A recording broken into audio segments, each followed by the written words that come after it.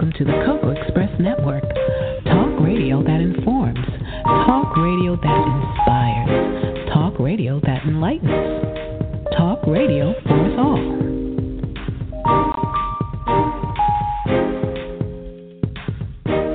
The number you have dialed has not been recognized. Please try again.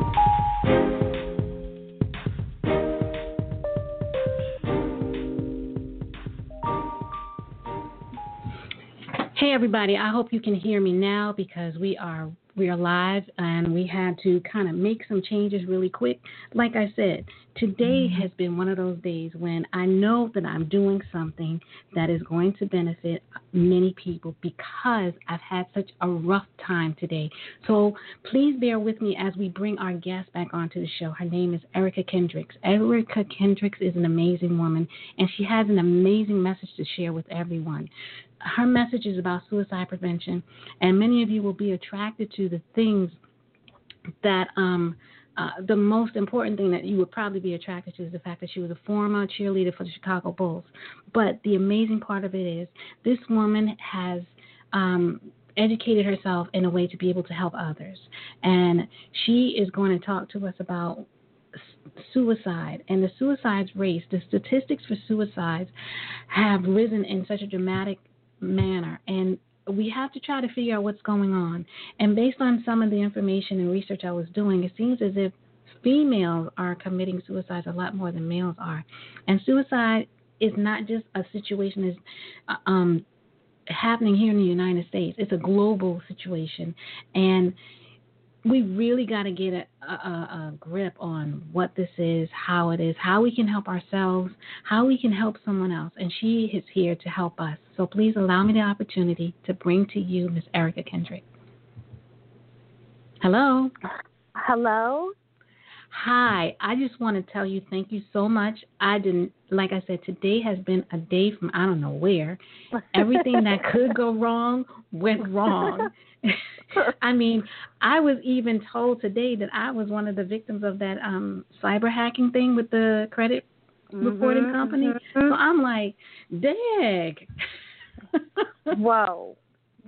Sometimes it's like that. We got to take a deep breath, breathe it in, let it out slowly, and keep putting one foot in front of the other. I have those days all the time. I'm like, well, I mean, I almost cut my finger off at the mailbox door. I said, you know what? I know I'm getting ready to do something that is beneficial and it will help a lot of people, and that is doing this show today on this particular subject. I love it. I said, because if I was just going to come home and, watch TV and watch some ratchet TV, none of this would have happened. That's right. Somebody's trying to get in your way. You're not letting it happen. I love that. No, I am not blocking the blessing that you are going to provide for others. So let's get this party started. Let's talk about this thing called suicide and learn more about it and help us learn how to help ourselves and help others. But first, tell us a little bit about yourself.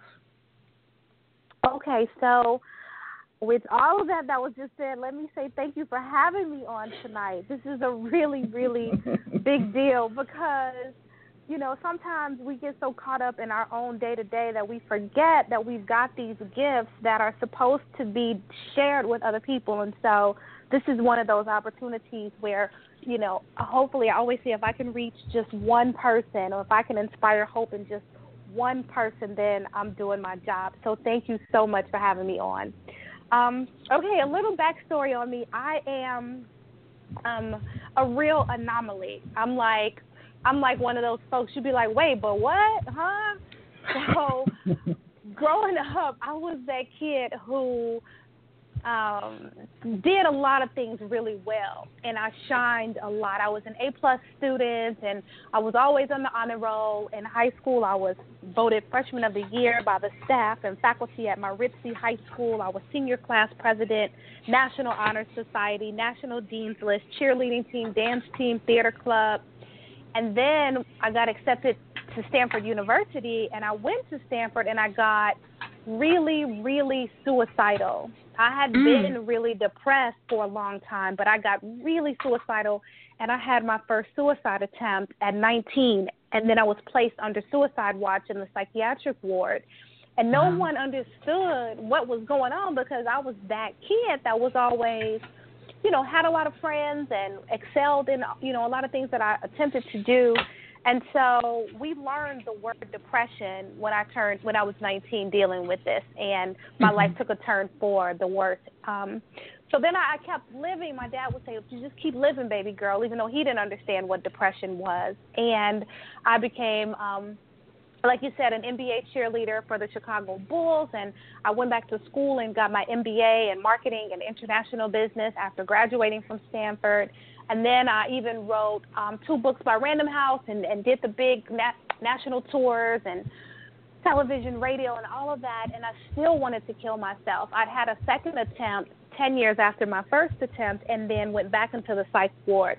So the thing is, people would say, how is it that you've lived this very extraordinary life and yet you dirty dance with suicide, you walk suicide's tightrope, and you come out on the bright side of it where there's the light, but you exist in this darkness so often. And I say to folks, mental illness, mental health challenges, they don't discriminate. So it's not about, if you're an A student or a D student, if you're black or white, if you're rich or poor, if you're a Democrat or a Republican, it's a human issue. And I've traveled the world today talking to folks of all ages, all demographics about brain pain and mental monsters. And I teach folks how to slay their mental monsters because mental illness impacts 1 in 4 people. Those are the reported numbers. And brown and black communities don't report on mental health. That's taboo in our community. It's way stigmatized. So the numbers are actually a lot higher than that. Probably every other person breathing. That makes it a human issue. So that's a little bit of background on me and the reason why I do what I do. Every time I talk to folks, there's a line of people waiting to just connect, to hug or to share or to touch me or to let me know that I told their story, and up to this point they thought that they were all alone. And so if I can connect with one person at least and help people see that there is no shame in this mental health game, then I'm doing what I was put on this earth to do. And I thank you. It's unfortunate that you had to endure those challenges. And I believe that the crosses you bear were for us to learn how to help ourselves. Wow, I believe that too now. There were many years where I would look up to the heavens and say, why? Why am I going through this? Why am I clinically depressed? Why do I struggle with bipolar disorder? Why do I have anxiety and panic attack disorder? What is it about me? Why can't I be normal? And now that I'm on this side of it, being able to equip folks with the language so that they can begin to articulate their circumstance, it all makes sense now. It does. But thank you. Thank you. You're welcome. And, okay, I wanted to, this floods in my head. I'm going to say I'm a busybody, and I'm telling the truth. Okay. And, at times, the brain doesn't slow down as much as I need it to. And, like most people looking from the outside in, they see one thing. So I may be looking at someone who doesn't share my same energy level or my same, the outlook I have on life. And I may be judging them based on myself. What should we look out for in people so that we don't judge them and we help them? That's a great question. That's a great question because in our society, especially in the era of social media, we do quickly judge a book by its cover, much more so now than we ever have before. And the truth is that signs and symptoms for mental health challenges are often present. We just don't know how to read them. So I love that question when people ask that. So one of the things, I'll tell you about 4 or 5 of the things that become apparent if you spend time with someone and you're used to their routines. So once folks stop spending time with people that they enjoy and they start to withdraw from activities that they used to engage in that brought them happiness, that's a big red flag when they begin to isolate and spend a lot of time alone, or they're just not hanging with the clique anymore. And it's like, where is so-and-so, or where is they haven't been around lately? In addition to that, sleeping too little or sleeping too much. The same with eating, your appetite. If your appetite has increased exponentially, or if you've noticed that the person's appetite isn't there and they're not eating and they're losing a lot of weight. In addition to that, talk about feeling helpless or feelings of hopelessness or emptiness or feeling like nobody understands or that they're all alone. Also, excessive crying. You know, when folks start crying a lot, or you see that they've been crying, and it's kind of like, well, what's wrong? And they'll tell you, I don't know. Or they brush it off and say nothing, but you see that they're crying a lot, along with some of these other signs and symptoms. Then those are big red flags. And then the physical ones, I always tell folks to look out for those manifestations in the form of cutting.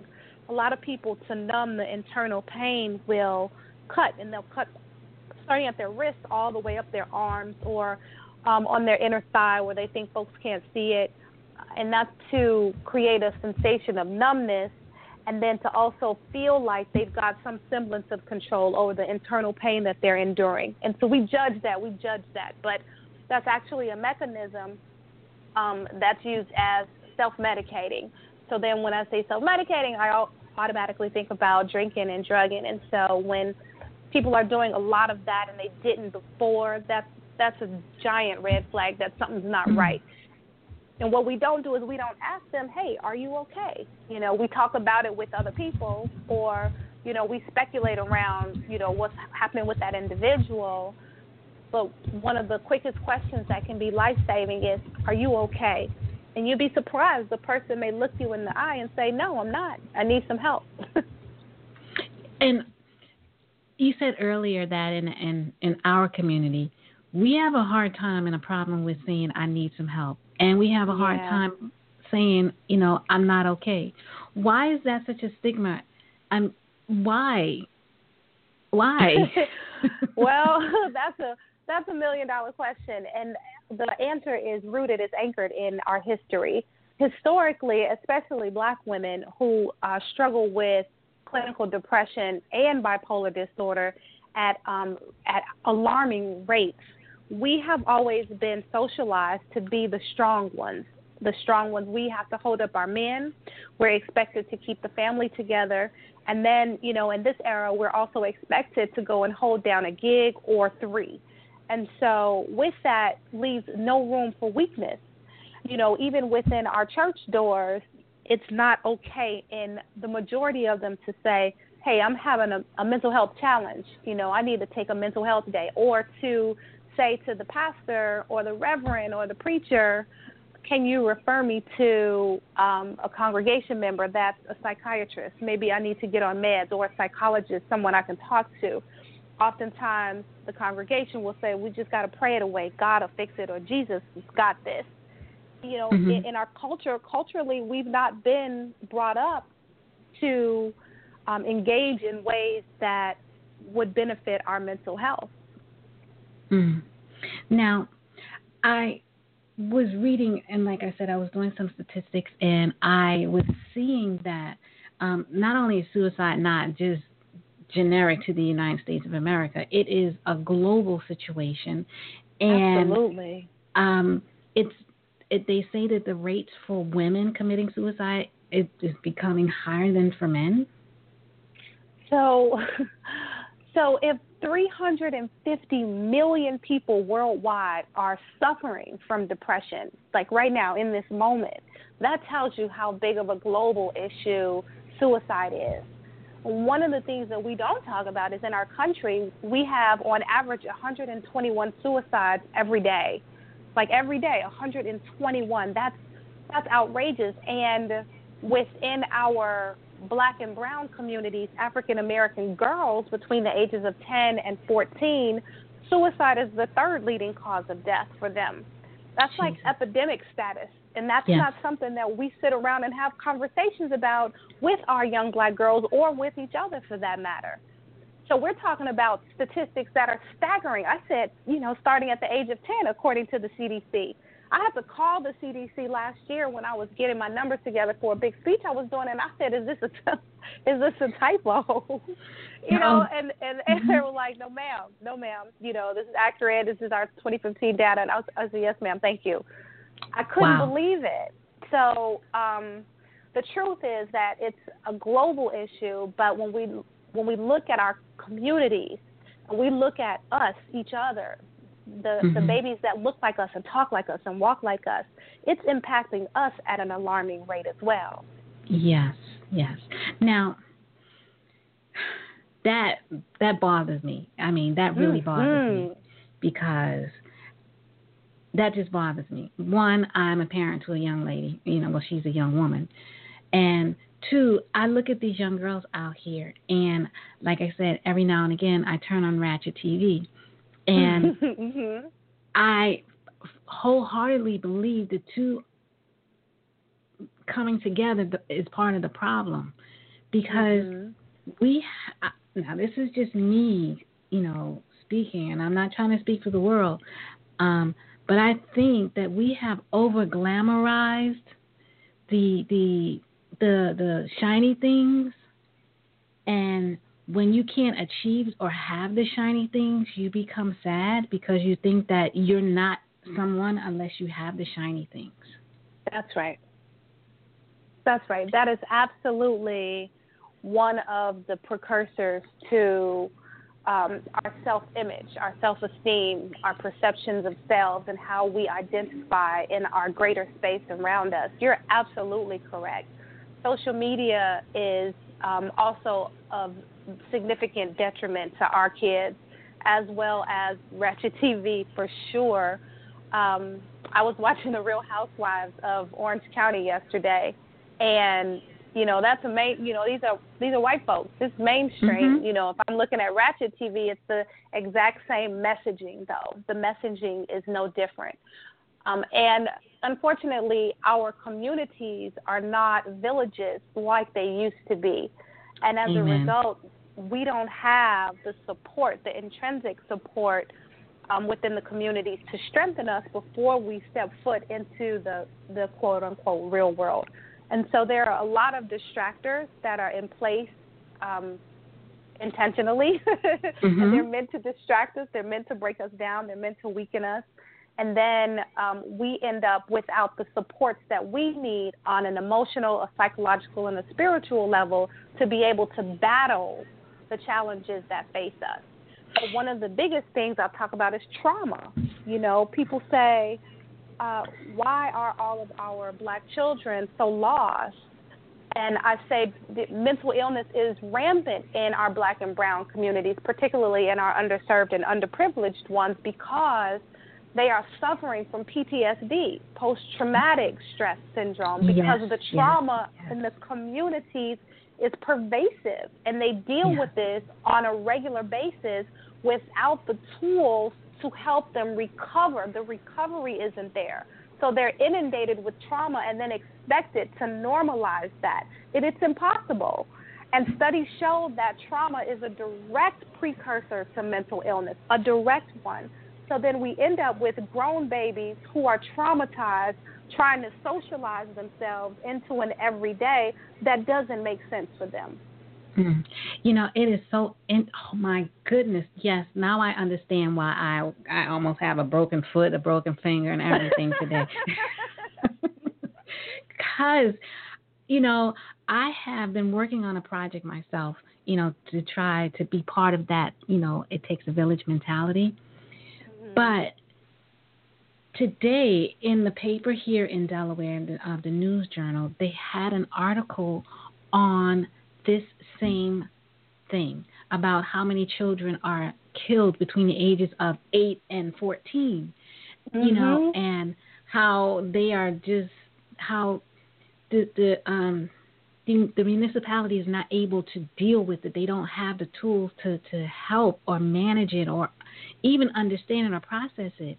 And the fact that you say that you have a lot of grown babies.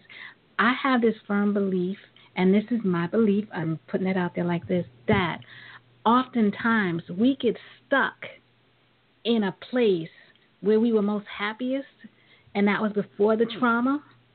Yeah. And we, as we grow and become adults, we mentally are still stuck in that happy place, and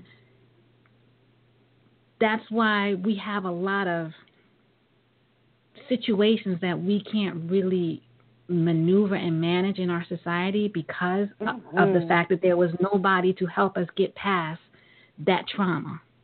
That's right. That's right. So, and that's what our community leaders, our village leaders used to represent for us. And, you know, we can look back historically and see when the shift began to happen, and a lot of us understand why it happened. That was by design. It was not a coincidence in our history. But the truth is that we can't have the expectation of our grown babies to be able to normalize and exist in a society that was not built or designed for them to succeed in. It's impossible. And so what ends up happening is you have all of these people that come out of underserved, underrepresented communities who are dealing with mental health issues and mental illnesses that go undiagnosed because we don't even have the language to begin to express what our situation, our scenarios are or have been. And then as a result, we have severe clinical depression. We are suicidal. We have bipolar disorder. We have early onset of schizophrenia. We have post-traumatic stress syndrome. We have anxiety disorders and the spectrum of them, social anxiety, panic attack disorder. I mean, these are very real occurrences that happen as a result of coming out of communities where we don't have the resources and the tools to face what the reality is on an everyday. I spoke to a group of kids in the inner city on the Chicago South Side, and there was about 50 of them, and they were dynamic children. They'd all gotten in trouble with the law, though, and so it was a program for them. And I taught them what trauma was, and then I asked them, how many of you have experienced something traumatic? And, of course, everyone in the room raised their hand. And I said, okay, let's talk about it. You know, let's break it down. Let's unpack what it was. And, you know, one kid said he saw his best friend get shot in the face and die. Another one said he saw his mom get killed. Another girl said that she'd been raped and she'd seen someone else get raped. And another kid said something. I mean, it was like, you know, this is their reality. And they say it, you know, matter-of-factly. So I said, so what has been done as a result of that? How have you managed your mental fitness?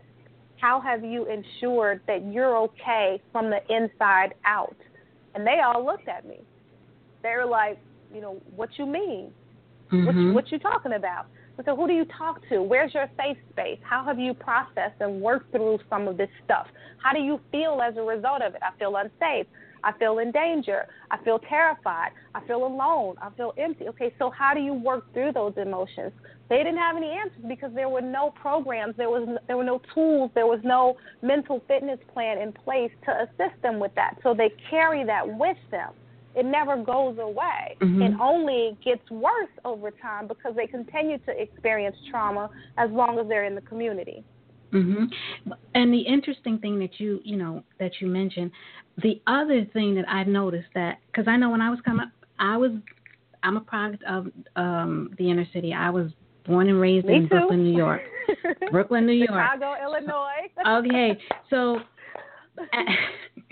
at a certain point in time, there were always programs, safe havens that you could go to, and you felt safe. You could be as creative as you wanted to be. You could have fun. You could play. You could, you know, exercise your ability in athletics, in dance, in singing, in art. These were all places where you could just push these things out. And this was how we were able to release those demons, so to speak. Right. But those funding was cut. Yep, funding was cut. And not only that, and this is the part that drives me bananas, not only was funding cut, but those programs were recreated in other neighborhoods and made so expensive that they priced you out of them. Gentrification. Yes. And Brooklyn doesn't look like the old Brooklyn anymore. Oh, no, it doesn't. Every time I go back, I'm like, what is this? Right. What is this place? And I'm like, I used to be able to go over here and do this and that. And I have to tell you, the YWCA on 3rd Avenue in Brooklyn, downtown, was my safe haven. I took ballet classes. That's where I got my, I learned to swim there. I took other dance classes. There were so many, I learned so much in that one building. And when I had a child, guess where she went? The YWCA. She got, she learned how to swim there. She took tumbling classes, gymnastic classes. She started dance there until she moved on to other programs. And I was told that building no longer exists. And where I am now, they have a YWCA, and they're closing them down. And the YMCA, which is the premier place, is so daggone expensive now, not everybody can afford to go to the YMCA. So, my point is, we keep putting our children in this black box, and we make the box smaller and smaller and smaller. So what are you going to do when you're in a black box? You feel uncomfortable and cramped. You are going to try your best to get out of that box by any means necessary. So if that means that you have to take somebody out so that you could survive yourself, that's what you're going to do. And I think that's where we are right now. I don't disagree with you at all. At all.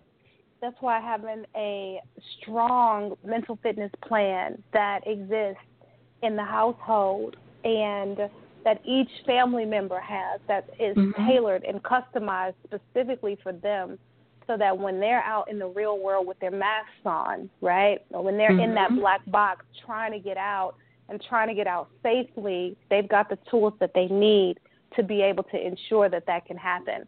And there are things that we can do. That's what the workbook is designed for. It's designed to teach folks who don't have language, to give them the language to begin to articulate their experience, but also then to do something about it. And they're lifestyle steps. It's not anything that is unattainable or inaccessible. And it's also 99.9% of the Incredible 10 mental fitness steps are free. And that's why the workbook has been doing so well, because people are like, wait a minute, I had not ever considered that.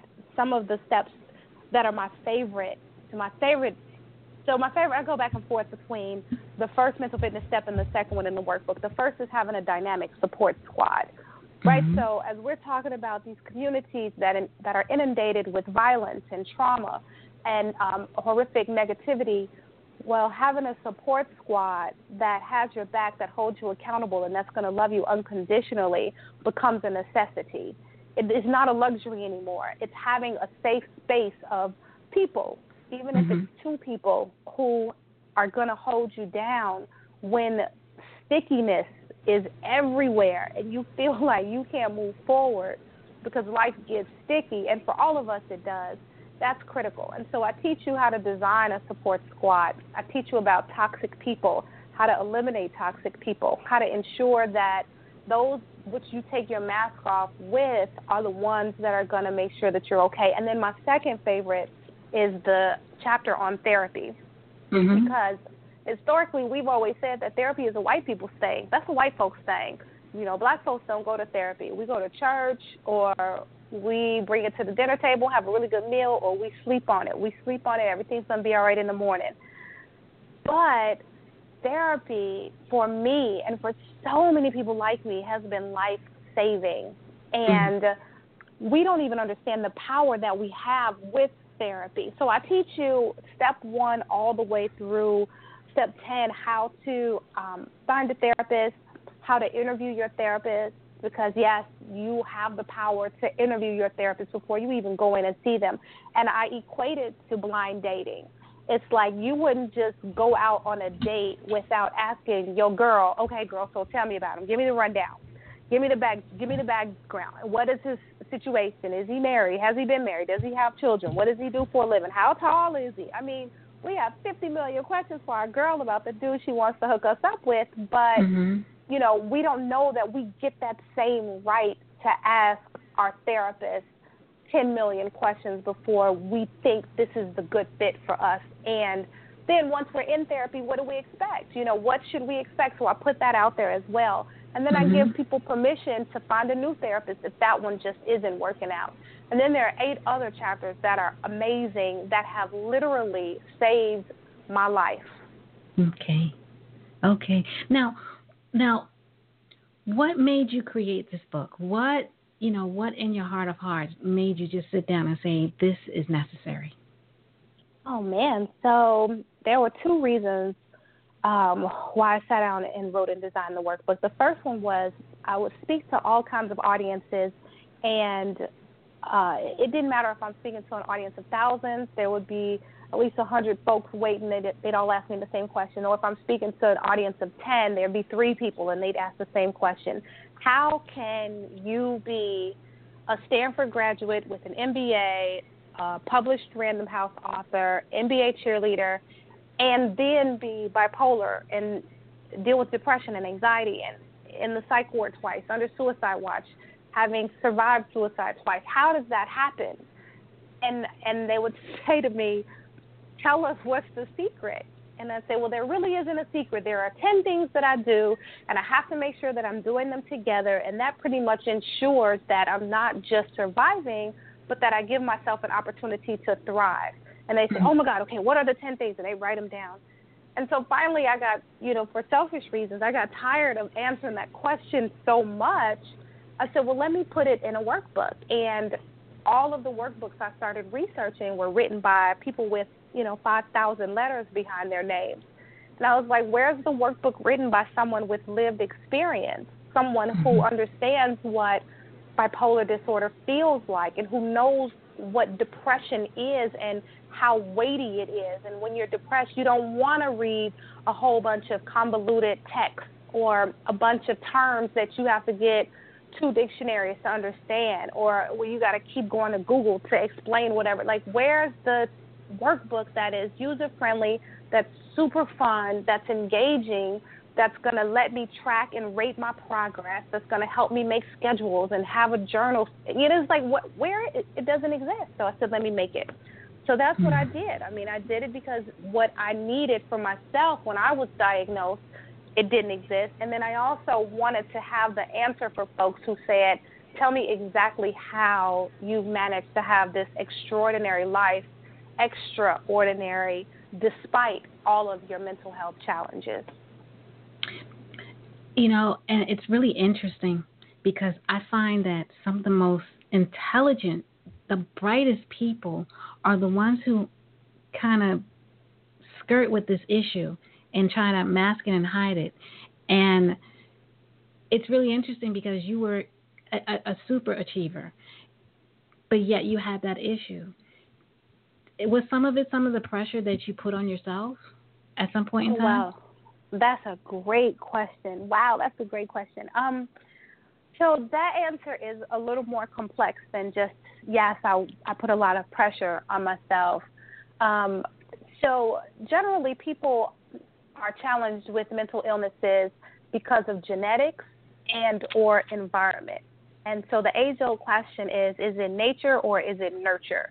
Is it something you were born with, or is it how you've been nurtured, something in your environment or your upbringing or your socialization? So then I always add a third one onto it. It can be circumstantial. And for me, it was all 3 of those things. Once I really educated myself on mental illness and really understood what it looked like, I was able to trace it both sides of my family. Okay. So the doctors always ask, the psychiatrist will say to the person they're interviewing upon their first meeting, they'll say, so are there any instances of mental illness on your mom's side of the family? And then they'll ask the same about your dad's side. Well, for me, I was like, yep and yep. And the doctor was like, oh, okay. So I really didn't have a chance, if I'm being honest. And that's a joke that my mom and I make when we're touring. It's like the kid didn't stand a chance. So there's the genetic component. in addition to the fact that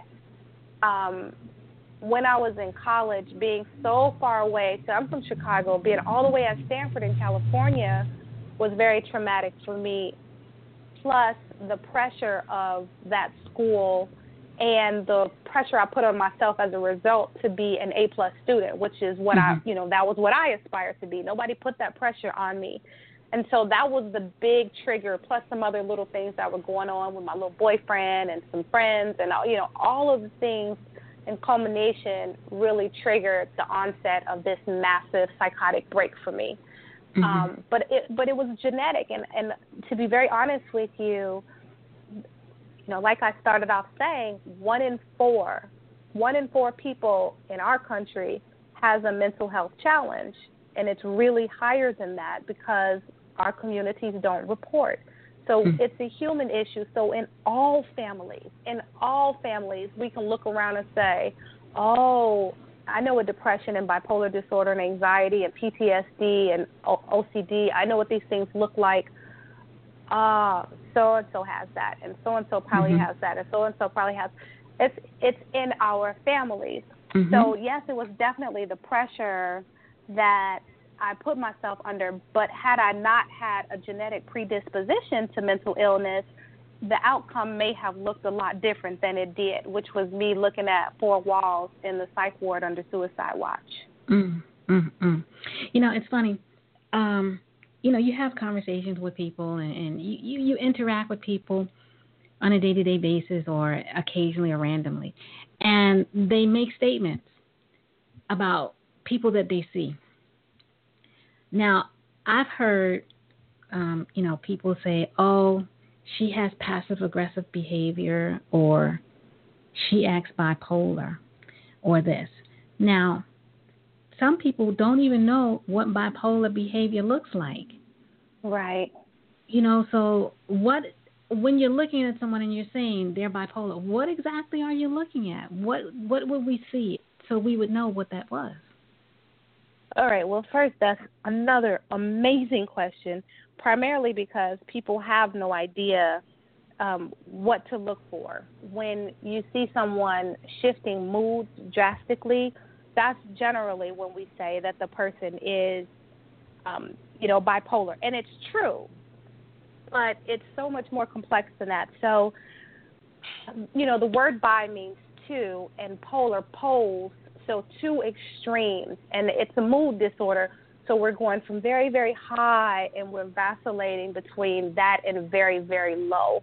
And so to break down the language, it can be feeling very up or very high or very elated with a lot of energy and increased activity levels. When someone looks really wired or jittery or very jumpy. I mean, these are all of the manic, the bipolar mania, the manic side of it all. And so when we're feeling like that, oftentimes we have trouble sleeping. We talk really fast. I'll talk really, really fast when I'm having a manic episode. And I'll talk so fast and my thoughts are racing through my head and I can't keep up and I can't get my tongue to move fast enough to keep up with the thoughts that are coming out of my mouth. And I literally sound like that, but even faster. And so it's very challenging to understand what I'm saying, but I have to get it all out, and my thoughts are racing just that fast.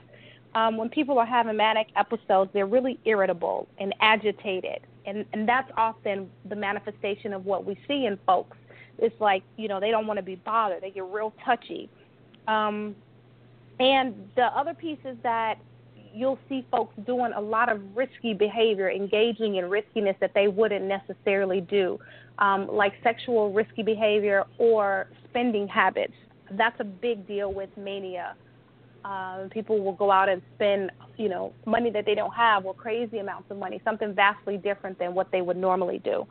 And so that's the manic side. So then the depression side, the low side, is the way we label depression generally. So when a person is feeling very sad or empty, or I talked about feeling helpless and hopeless, or they have very little energy and their activity levels have decreased significantly. And so they may also have trouble sleeping, or they may sleep all the time. We talked about sleep earlier. And then they feel like they don't enjoy anything, so they stop doing a lot of the activities that they used to do. We talked about that earlier, too. They can't concentrate. They forget a lot of things. And then we talked about appetite. Either they eat too much or they eat too little.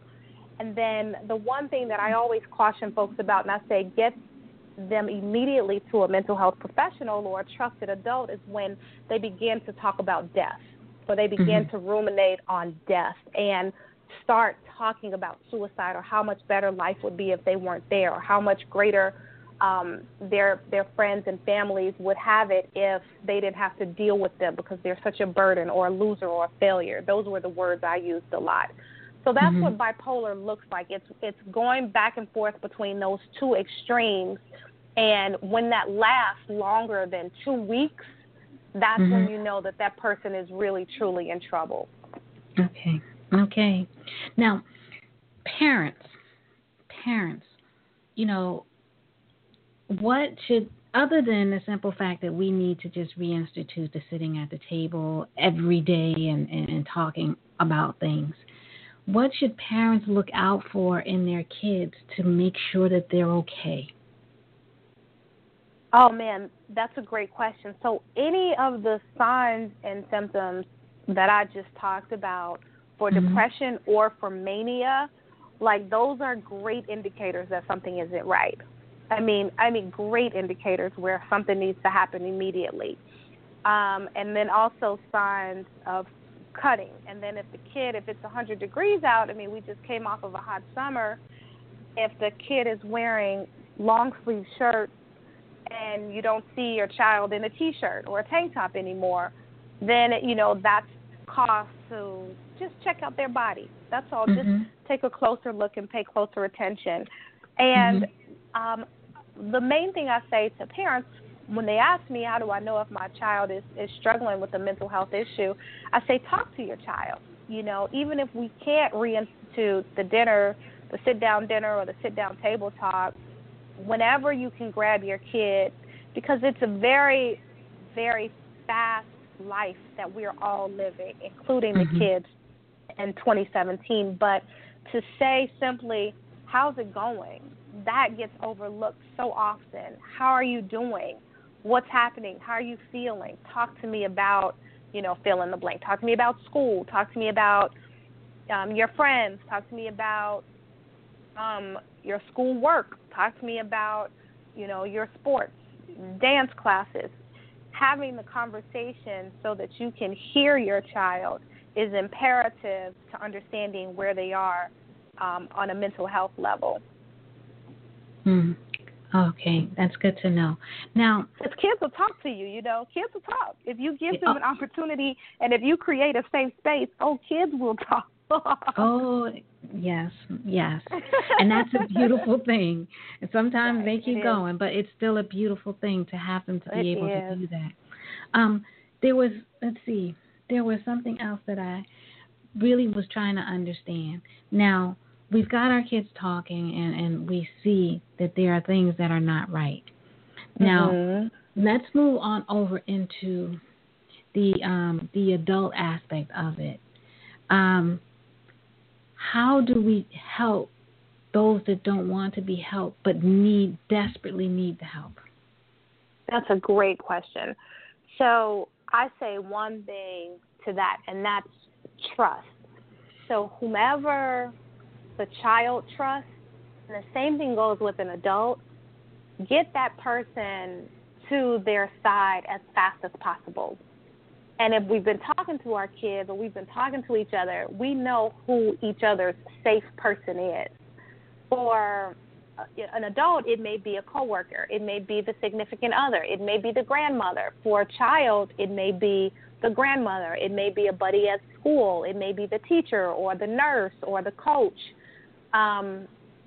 Getting that person next to the one who's in crises as quickly as possible can be a game changer, because there's a level of trust that's already been established, so you don't have to start from square one.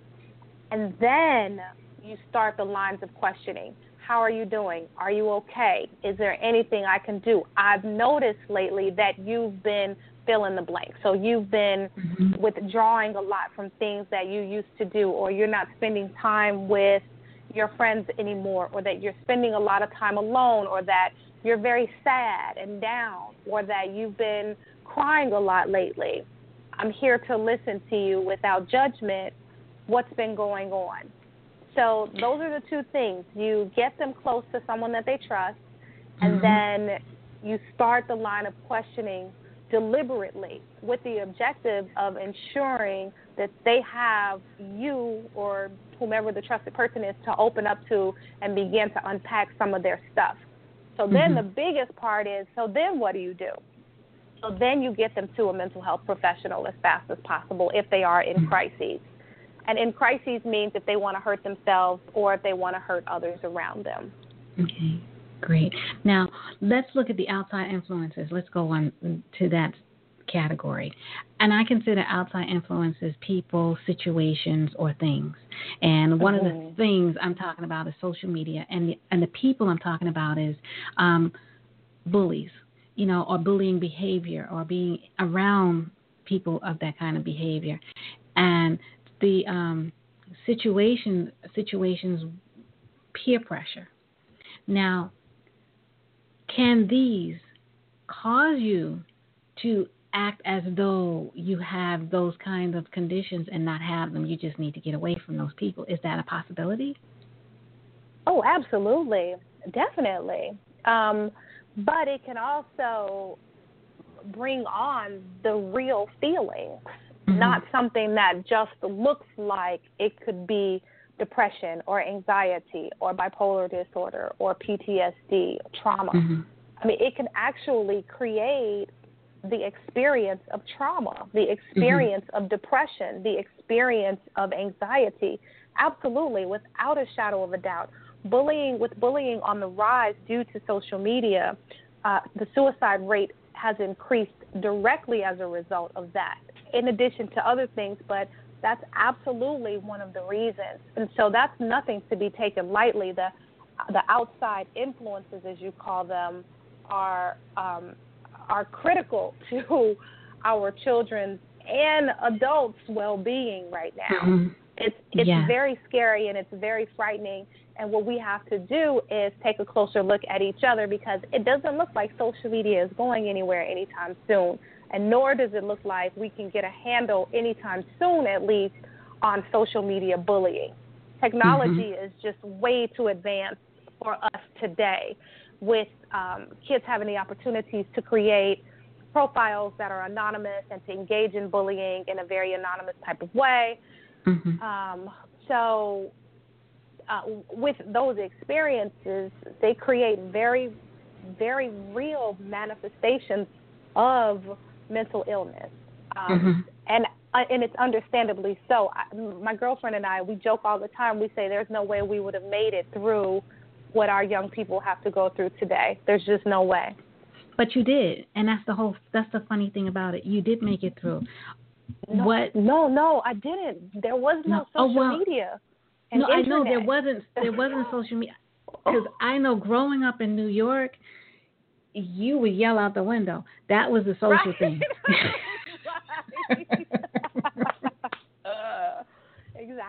Exactly. I love it. So it's just, it's as they say, nothing new under the sun. It's just a new way to present it. So, and that's the way I see it. I see social media as not something new under the sun. It's just a new way to present it. And we just have opened the door to the world as opposed to just to the next neighborhood up, up the street. So from my perspective, we had that bullying. We had people from other neighborhoods coming into our neighborhood threatening us. Right. We had that. We had, the stuff, the neighbor yelling out the window talking about somebody else's husband or whatever down the street. We had all of that. It's just that we didn't look at it in such a concentrated manner because it's coming out of a little piece of machinery that you can hold in your hand. That's the problem right there. I think that is what makes it so much more magnified, because it's such a small box that's creating so much mess. When, in fact, we had the mess. Nothing has changed in the way that we communicate. It's just now coming out of a small box. And what we experience are the same things. It's because it's coming out of a small box that you can hold in your hand. Everyone's got they're losing their mind over that. How can a small thing like this create so much havoc in everyone's life when it's already been there? It's all been there. I think the biggest problem that we have is it's shock value. We're in shock. We're in shock with the fact that technology did happen. And what they did with technology, from my perspective, is they took all the things that we normally do and normally say and how we interact, and we put it in a small place, but it didn't change the way we behave. So technology didn't change the way we behave. It just put it all in a small place and bring it to you up close and in person. Wow. Yeah, we have to be armed with very hardcore, what I call mental fitness plans, to be able to deal with that. And this is our children, yes, but it affects adults too. Depression is on the rise globally, but specifically in this country is what I'm talking about, as a result of folks putting themselves up against the images that they see portrayed on social media as real. We do this comparison game, and it makes us feel worse about where we are in life and how we're doing, what we're accomplishing or what we're not accomplishing. And so those things are what we're in control of, being able to disconnect from that and to focus on the self, but not in an egotistical way. Some of the other mental fitness steps in the workbook that I take you through include things like meditation, which allows us to be in complete control of our thoughts or our lack of thoughts, and to control the stinking thinking or the narratives that play in our heads over and over that are negative. And so meditation really centers us and anchors us in something that's more balanced and that connects us to our purpose in the greater universe. And then visualizing, being able to connect to our happy place, and exercising and eating right, clean eating. I'm a strict vegan. Folks say, how do you do it? Well, I'm a strict vegan and I exercise regularly. I meditate. I have to visualize, stay connected to what my bigger intention is. I also have a dynamic support squad, and I have a super fresh young therapist. And I also believe in furry friends, creating the endorphins in our brains to really make us feel, girl, I just got a dog like a month ago. I have a new little baby Maltese who has brought me intense joy, like more organic joy than I've felt in so long. And I swear about it. Folks say, well, I can't get a pet. Yeah, well, spend some time at the shelter. Volunteer to go dog walk. Like, there are things that really, and then one of the other few are music, being intentional about the music that we listen to. And I have you create happy playlists in the workbook. Super fun, but very accessible and appealing.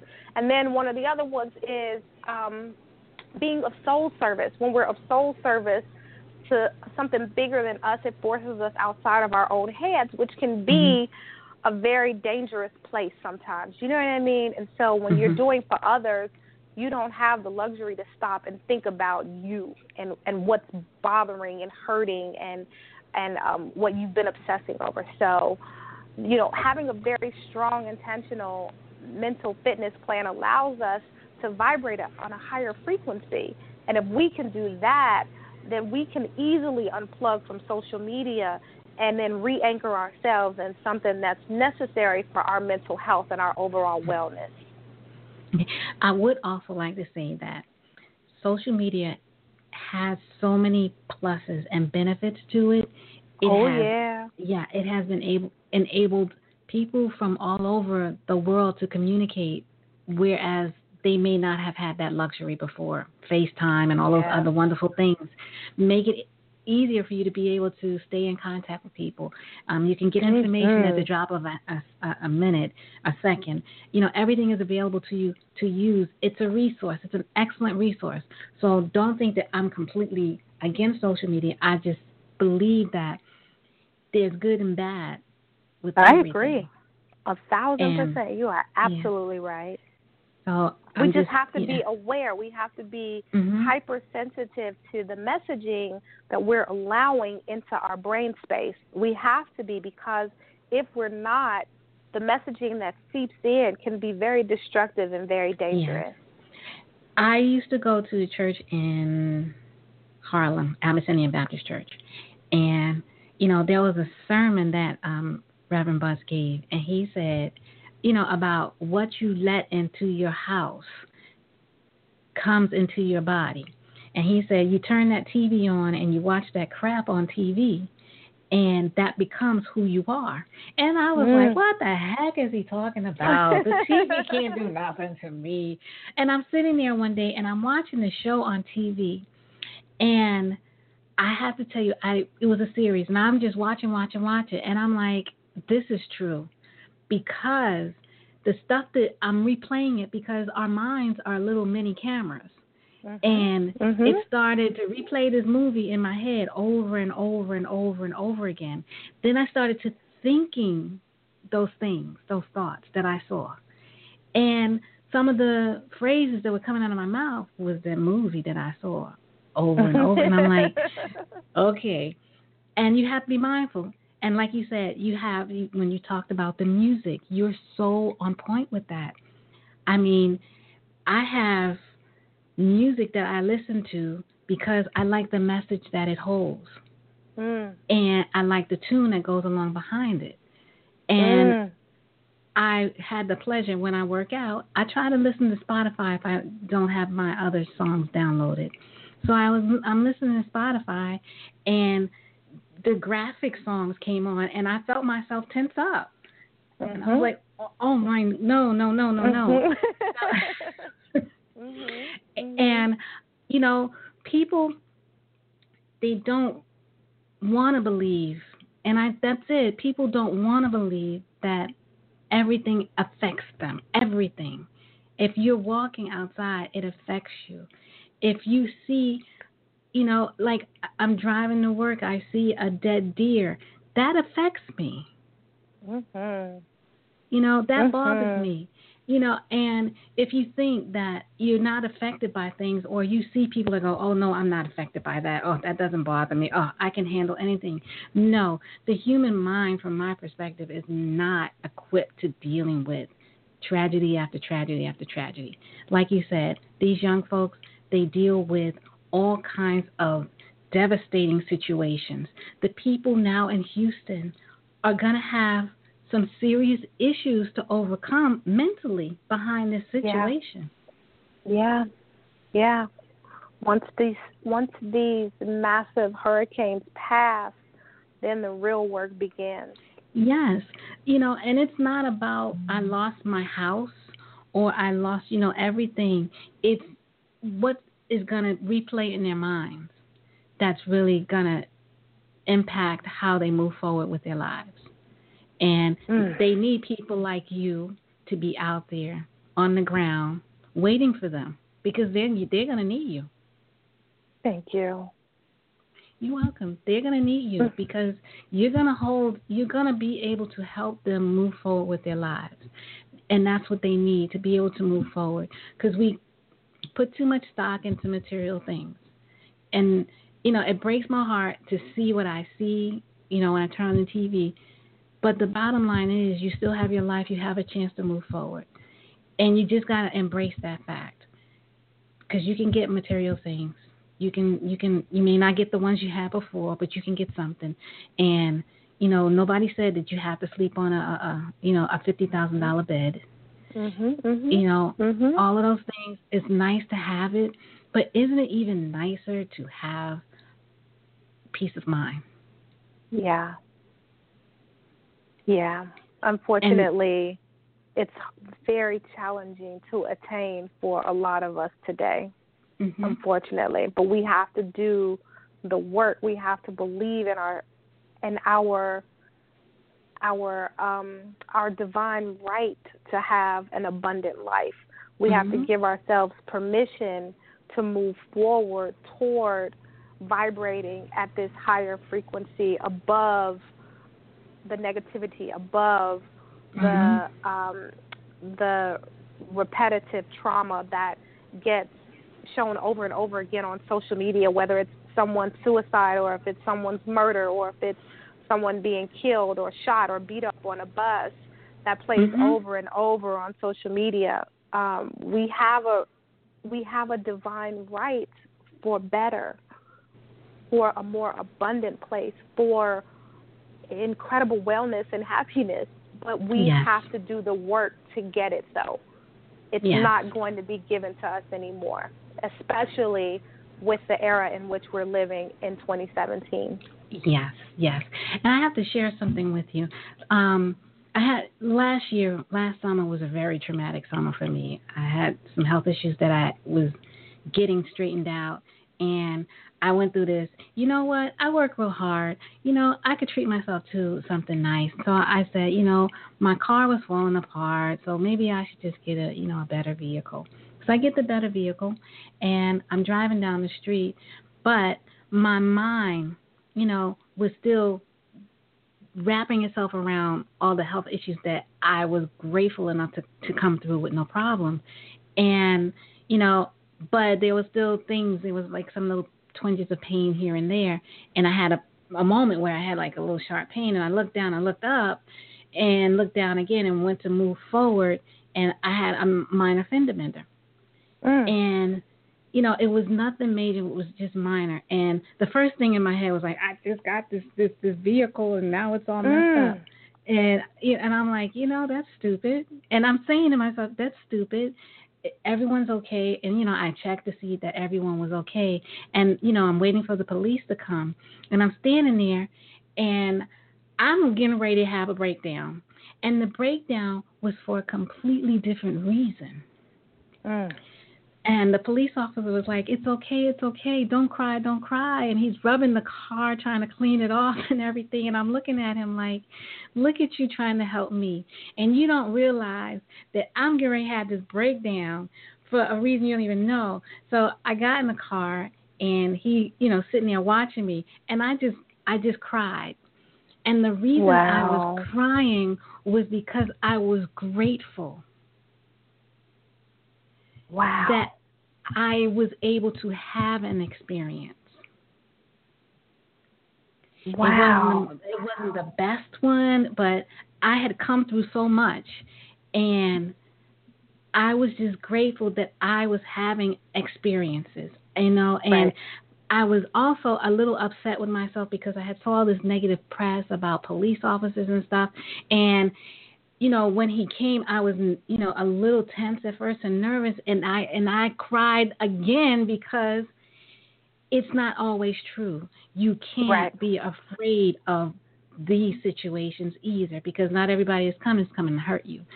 So I just had to let all of that out. And once all of that was out, I moved forward, and I was like, fender benders happen. They happen. They happen to anybody. The police, it's their job to come do their job, and, they come with good intentions in most instances. No one was terribly injured, so this here is telling you, don't be in the past thinking, be in the moment that you're living. Wow. I love that. That's beautifully said. And now, and people think that, and I tell you, I kid you not, people tell me, I've had somebody tell me the other day, you're bipolar. I'm like, well, that's a good thing. I'm like, I'm feeling emotion. That's a good thing. So, and I always say that that's the superpower. Yeah. That's and people say, what do you mean? I say, that's my superpower. I put my cape on and I say, I'm a bipolar badass. I love that. For real. Yes. And my thing is, you can feel these. You can feel. And that's the whole thing. We numb ourselves just to get through the day, the week, the month, the situation, till we get to the point where we've numbed ourselves till we don't feel nothing for anything. And we were given these feelings, We were given these emotions. We were given these experiences. If we can go back to Jesus being on the cross, because he felt it all. He experienced everything so that we could be walking around here acting like we done lost our minds. And I don't think that was, and I don't think that's what he, wanted to go through all of that for, but he felt. And I used to always tell people, I said, I would tell my daughter mostly at night, I'm like, God saw, Jesus felt. That's what it's all about. And we have to realize we have these emotions and we have these feelings because we're not only here for ourselves, but we're here to help other people. And if we don't have any feeling, how can we help them? And I like that. I honestly believe that what you experienced and what you went through and what you managed is so that you could be able to help other people. Being on this side of it, it definitely feels empowering, and that's what I want to do for other people who are living in their darkness, is empower them so that they can use their truth and their testimony to then begin to help others in the village. Yes. A lot of people would say to me, thank you so much for saving my life. And I tell people this when I'm speaking, and I would say right back to them, no, thank you. You just saved me right back. Because now my purpose of pain is not about my brain pain. It's about helping others micromanage and maneuver and navigate their dark spaces. And I feel ingratitude all the time for it. I feel like it's the second chance that I was waiting for. And I'm so grateful to have you because this conversation we don't have. We haven't had. We need to have more conversations like this because it opens the door to more conversations and it opens another door to healing. And we have a fractured, injured village that needs healing. I love it. I love the way that sounds because I can't say anything that is more true than that. You're absolutely right. So that's why we have amazing people like you.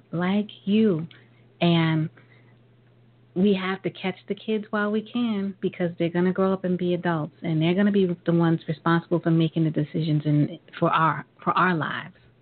So we got to, and we have to figure out if we want them to make the decisions based on what they understand now, or do we want them to make decisions based on being completely informed and able to make well thought out, well-rounded decisions because they have been educated to do so.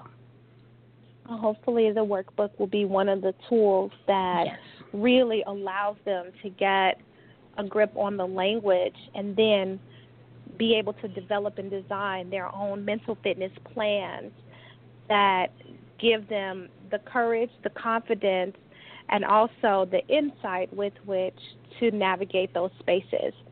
And if anyone wants to get the workbook, it's called... Yes, I was going to ask you. Yeah, for sure. It's called Who Moved My Happy. That's the name of the tour that I have that travels the country, and oftentimes we'll have panels with extensive Q&As afterwards. On the panels, we'll have a black or brown psychiatrist and a psychologist, also someone else with lived experience. I share my story. And then I take my mom on tour a lot, and I interview her, and it's called A Mother's Love. And I interview her about what it was like being a caregiver, the caretaker for a daughter who was mentally ill in an era when we didn't talk about, much less know anything about mental illness. So the tour is called Who Moved My Happy, and the workbook is called the Who Moved My Happy Mental Fitness Workbook. And they can get it on my website, which is xoerika.com. That's xoerika.com. And we ship out 4 times a week, so your work will be at your door within 7 days generally. So, again, that's xoerika.com, and the workbook is the Who Moved My Happy Mental Fitness Workbook. And I'm all over social media also, so if anyone wants to connect with me, they can. If they want to ask me any questions, I get questions from all over the country, people of all ages and demographics, and I don't shy away from that. I love to connect with people, and I usually get back to folks within 48 hours. And I'm on Facebook at Erika Kendrick, ErikaKendrick, like Kendrick Lamar. And I've got a public profile on Facebook as well, Erika J. Kendrick. And then I'm on Instagram, Erika J. Kendrick, XO Erika, and then I'm on Twitter. And my Twitter handle is at the cheerleader E. Okay, great. You know, I have to tell you, this was probably one of the most important conversations I've had in a very long time. And I want to thank you. No, thank you. And, you know, thank you for blessing this show with this amazing message. Thank you for being so transparent and so honest. I greatly appreciate this. It is, you know, this show is about helping people help themselves and giving them the tools. And you just gave us some amazing tools that we could use. And I don't have the words to really describe how grateful I am for this opportunity. You are so welcome. It's my honor and my privilege to be able to share and connect. And I thank you for allowing me to share soul space and to be of soul service with you and your audience. I really appreciate it. And I always say I love you, and I don't have to know you to love you. We but are I connected. feel like I know you a little. Yeah, you do. We are. We're all connected. That's why we have to hold on tightly to each other. Mm-hmm. Yes, because it does take a village. It does. And the village needs constant maintenance. Constant. So, you know, we gotta keep that hope alive. You know, it may sound cliche, Miss Chicago. But we have to keep that hope alive, you know, a hope for a better planet for all of us and a better space and place for the Black and brown communities. Gosh, you're absolutely right. Well, I thank you for letting me be on the show. And if you ever need to talk to me, please don't hesitate to reach out. I'm always available. It's nothing but a word. Okay. Okay, you have a great evening, and thank you once again. And please give your mom my regards because she did an amazing job. Oh, my gosh, don't make me cry. She's going to cry when I tell her you said that. You take care of yourself. You too. And I'm right here if you need me. Thank you. Thank you very much. Well, everyone, I have to say that this was an amazing show, and through all of the challenges that I experienced trying to get here this evening, I am glad I arrived, because I arrived when I was supposed to arrive, at the time I was supposed to arrive, to give you this message because you needed to hear it, as well as myself, because I learned something each and every time I stepped behind this microphone. However, this evening was especially important, and with all that's going on in the world today, we need to understand how to keep ourselves okay in the world and move forward with our lives. As I always say, you have to follow your dreams, your hopes, and your passions and hold them close to you, because you follow someone else, their destiny is different from yours. What God has planned for them is different than what He has planned for you. So follow through with what you believe in. Do you. Don't do nobody else. Just do you. And if you don't like the preachiness of it, all I can say is take care of yourself. Make sure that you're okay, because if you're not okay, you can't help anybody else. And once again, we will be back again next week with more information and more amazing guests who have more amazing stories to tell about their journey and their purpose. So please come back and join us at the Cocoa Express Show Network. And please have a great evening. Prayers go out to the people in Houston and the people in Miami. There are not enough words to be able to say how gut-wrenching and hard it is for us, everyone, including myself, to witness what's transpiring for them. And I'm going to do the best I can to help the best way I can. On that note, God bless you. Have a great night and enjoy your weekend.